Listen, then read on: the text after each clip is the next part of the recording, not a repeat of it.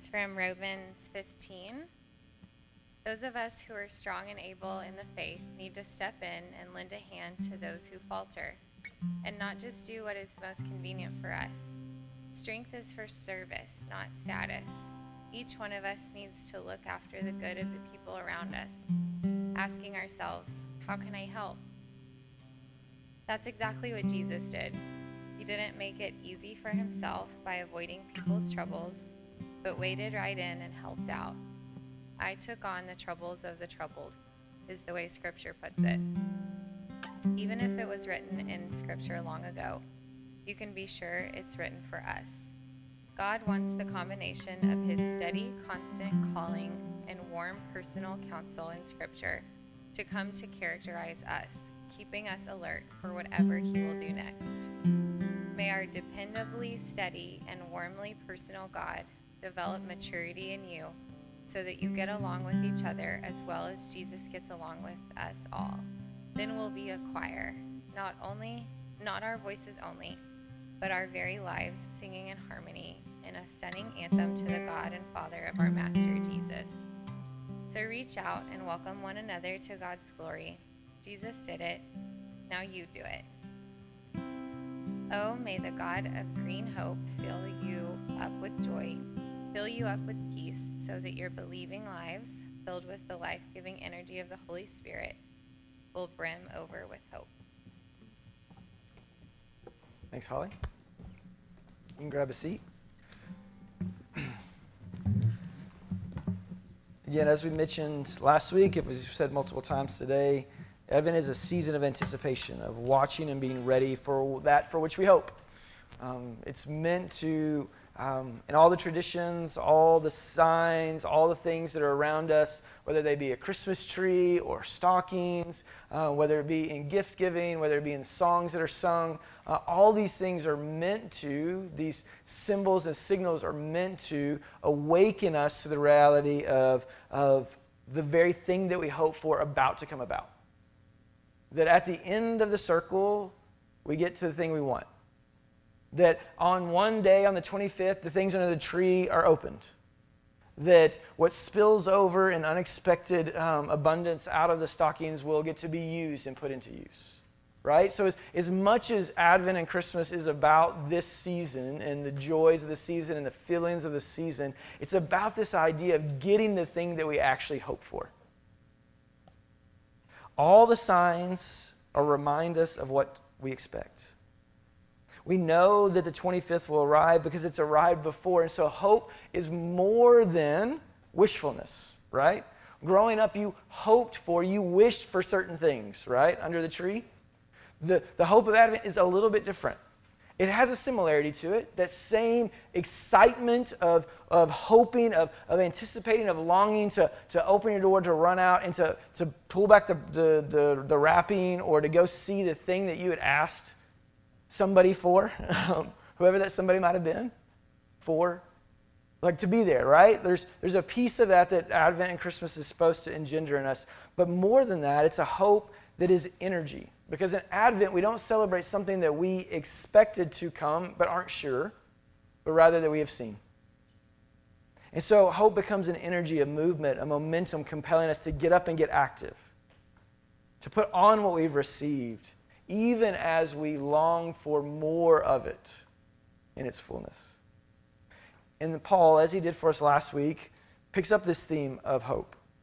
And like Advent, Paul in Romans implores us to keep alert for whatever God will do next.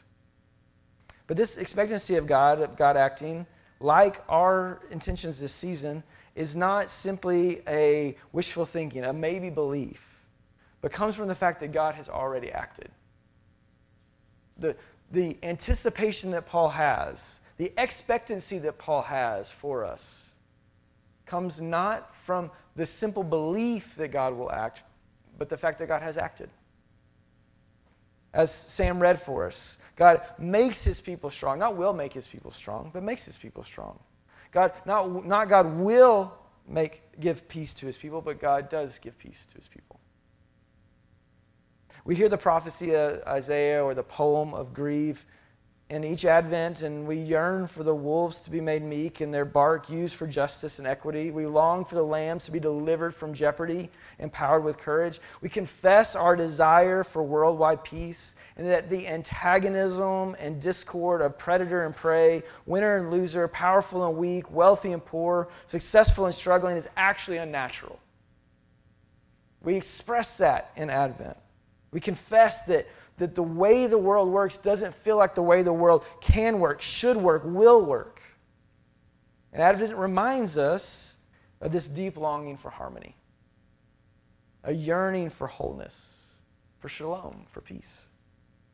And Advent, like Paul, urges us not to just long for it, to get into the feeling of the moment, but to practice it, to be practicers of peace, to make peace in homes and heart, because peace has come on earth to humankind, whom our Father is pleased in. Christmas reminds us of our Father's delight and affection because at Christmas, we remember what Jesus entered into for us. Paul says it this way. He said Jesus didn't make it easy for himself by avoiding people's troubles.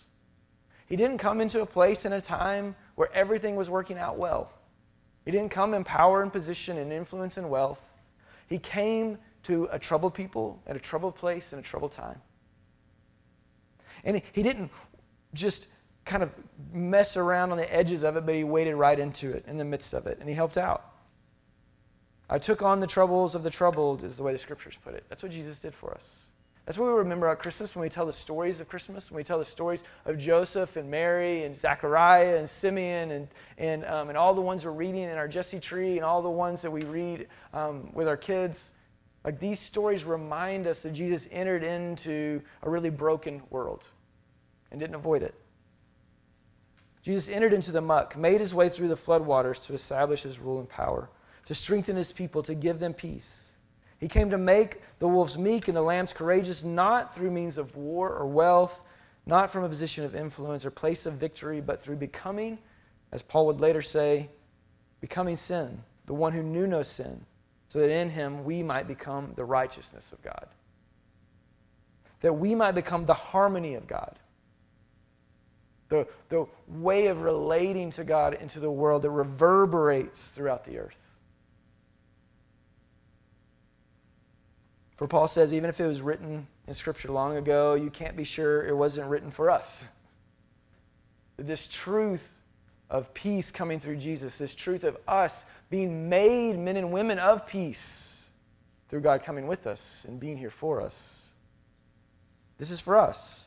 And God wants to, the combination of his steady, constant calling, this consistent cry that is not just in this season, but in every season. Every time we gather together, this calling and this cry to be who we are made to be in the image of his Son.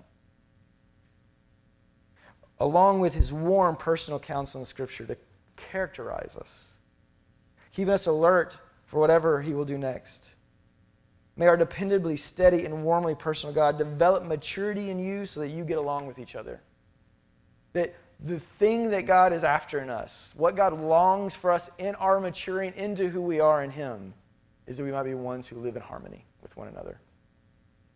Live at peace with one another. Just as Jesus lives in harmony with us and allows us to live in harmony with our Father. Then, says Paul, we'll be a choir. Then we'll get to join with the angels in singing, glory to God in the highest, on earth, peace among humankind, whom he delights. Not just with our voices, though. Not just in our proclaims in these spaces and where we gather together, where it's safe for all of us to say the same thing, but in the harmony of our lives will be the stunning anthem to God the Father and our Master Jesus. Advent is meant to stir us into this, to remind us of what has happened so that we can live into the reality that is God with us and God for us. Advent stirs up us to hope for peace, to yearn for harmony and wholeness, and Advent compels us to make peace, to live as ones who, again, as Paul said, are made strong by God with us and God for us. We've been made strong and are able in faith to step in and lend a hand to those who falter. And not just do what is most convenient for us, for we have been strengthened for service and not status. Christ came not to simply elevate us, but to allow us in his affection for us, in his taking what is broken and making it whole, allow us to be a part of making the whole world whole. Each one of us needs to look after the good of the people around us, asking ourselves, how can I help? Each one of us, having heard the angels cry, peace, like the shepherds, get to go shepherd. Get to enter into and help bring about peace. Well, we have received that first Noel, that night the angels sang and declared peace on earth among humankind with whom God is pleased. We extend in words and warmth to our fellow humankind. That's what Christmas season is meant to, Advent season is meant to compel us to do. Not just engender in us a longing for it, but to compel in us a life of extending peace. And listen, we are ones who extend this peace, most especially to those who we contribute to and experience the pains of antagonism most. Those to whom we at times act more like wolves, and sometimes those whom we feel around like lambs. Those closest to us in proximity and relation. Those who have wronged us and whom we've wronged. Those who we feel are against us and who we have organized our lives at times to be against. Those who share our lineage, even if we don't like to say and claim it. Those who are near us in need. But that's what Jesus did. He didn't enter into the grand scape of salvation on a giant battlefield, on a cosmic collision. That will come. That's a part of what we talked about in Peter's stories. Remember his letters? But Jesus entered into it in the most ordinary of places, in the most ordinary of contexts, into a home with ordinary people. With people who were longing for God to work and people who were against God, the idea of God working. And he did so not out of mere obligation, but because he was full of peace. He was filled with the life-giving spirit of peace itself. In Advent, we are open to the shelter of the place of peace. In Advent, we are reminded that peace on earth is God with us. It's the safe place for which we hope from. It's what Lily read for us last week, and our psalm last week said, "My help and glory are in God. Grant it strength and safe harbor, God. So trust him absolutely, people.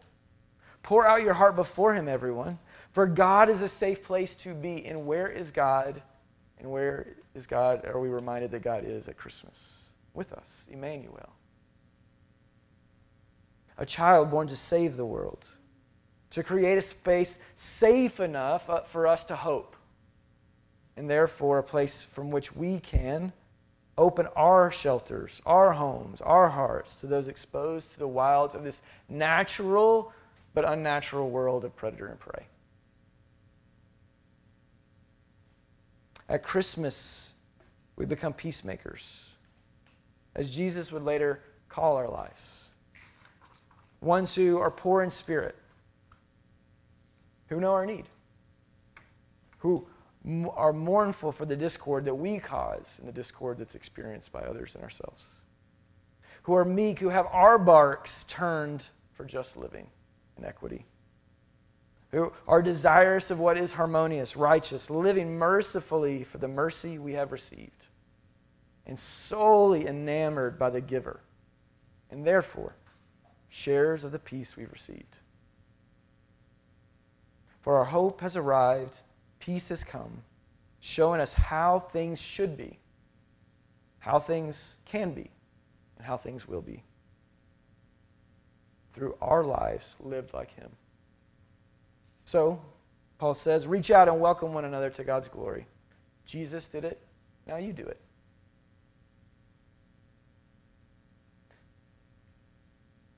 There's a part of this season that we do these things, right? We have these liturgies, we have all the symbols around us that are meant to, again, engender hope in us, a longing for peace in us, compel us to live out of the hope that we have, to live into the peace that we've been given, to share it with others. But there's something that also happens in this season that kind of keeps us from some of that. And that's just the sheer speed of it, right? Like, we've talked about it, I think, in a dozen conversations this week of how quickly this season goes, how fast this season moves, how full our schedules get. And so we want to, in this space, create a moment to do what Mary did. In the midst of the season that moves so quickly, let us stop and treasure up all these things, these truths about Jesus and what he brings to us, and to ponder them in our hearts. And so, as we make our way towards Christmas, as we express our desires that we're ready for him to bring peace, let us sit in the truth that peace has come and ask the question, will we live in what's already true? Let's take a moment to quiet our hearts and our minds and still our bodies so that we can treasure up and ponder the gift that is our reality in Jesus, the gift of peace. So in the silence of your space, do this for me. Close your eyes, and if you're not comfortable, close your eyes. Just look at the ground. And that's just a way to kind of help you be in your space and help the person next to you be in theirs. And so as you quiet your mind, as you quiet your heart, let's, in solitude in your space, just still your body. And to help you do that, just take 3 deep breaths. As you breathe in the words God gives. As you breathe out, the word peace. God gives peace. God gives peace. God gives peace. If your mind wanders in the next few moments, just breathe in the prayer again. Come back to a place of quiet and sit in the truth that peace has come. That already amid the floodwaters and chaos of life, a whole and holy world is being formed. A world that you're a part of. A world that you walk in every day. A new creation birthing as the branch of Jesse spreads over the earth. This is what is true in you, for you, and through you by converting grace. Sit in that for just a few moments.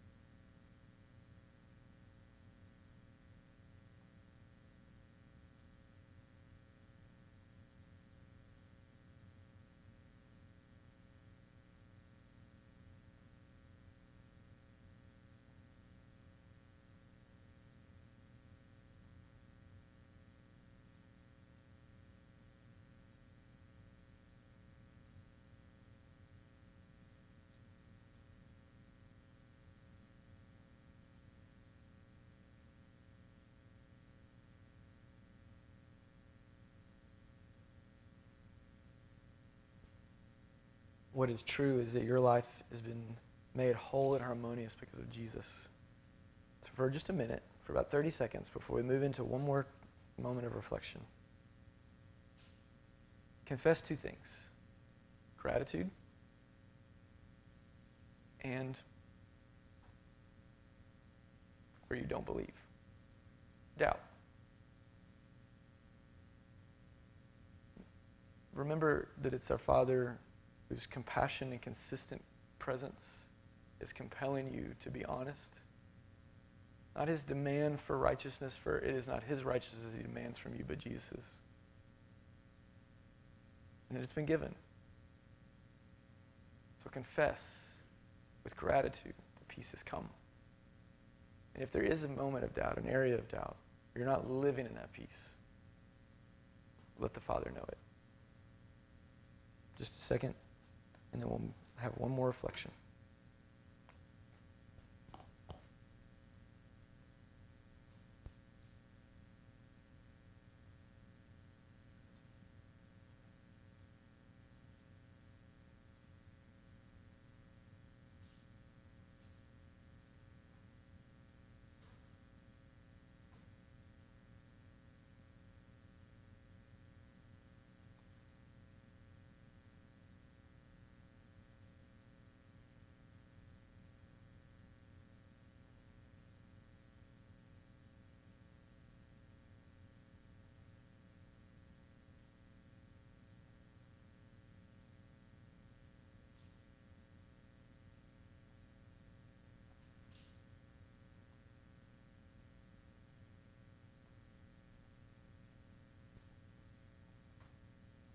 One last time with your eyes closed or head down, breathe in the prayer God gives and breathe out peace. As once you've received it, even if at times you struggle to believe it. And now, in these last couple moments, as we recognize from all the signs around us, all the symbols around us, all the songs around us that Christ has come, that peace has come on earth,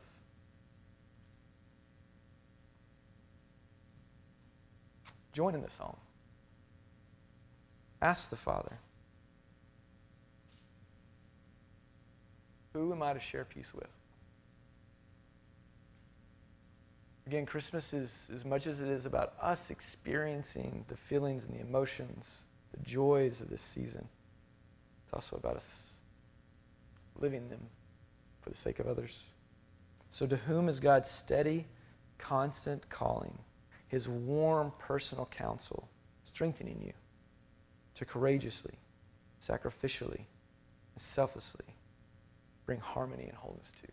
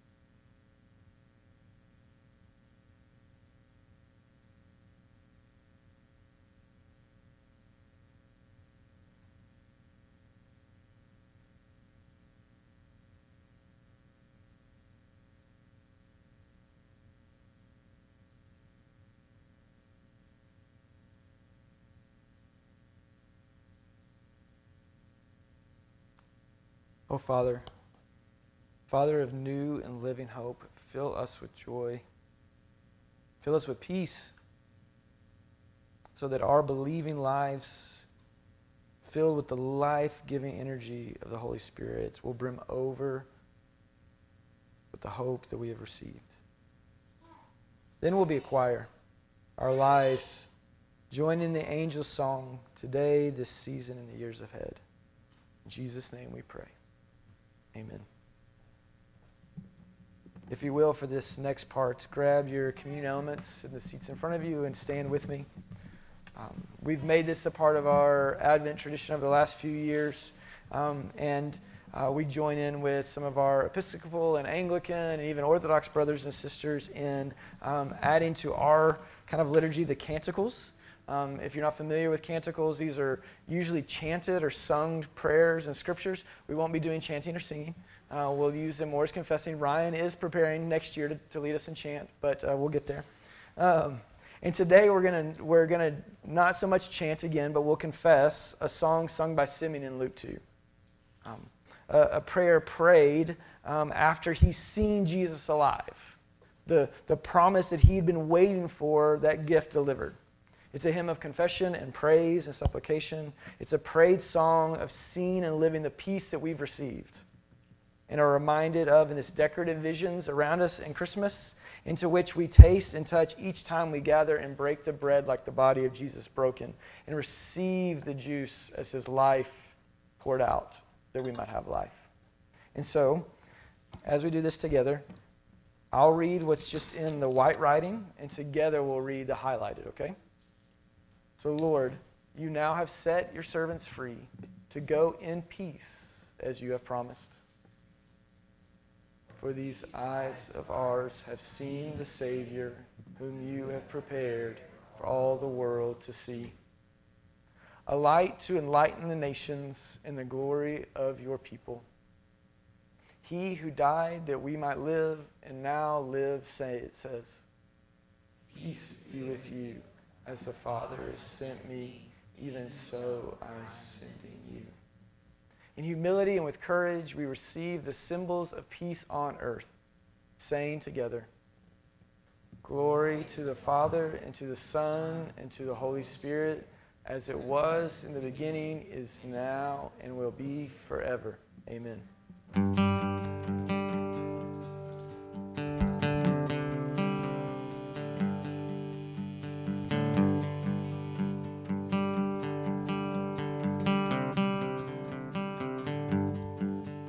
Come and stand, amaze you people. See how God is reconciled. See his plans of love accomplished. See his gift, this newborn child. See the mighty, weak, and tender.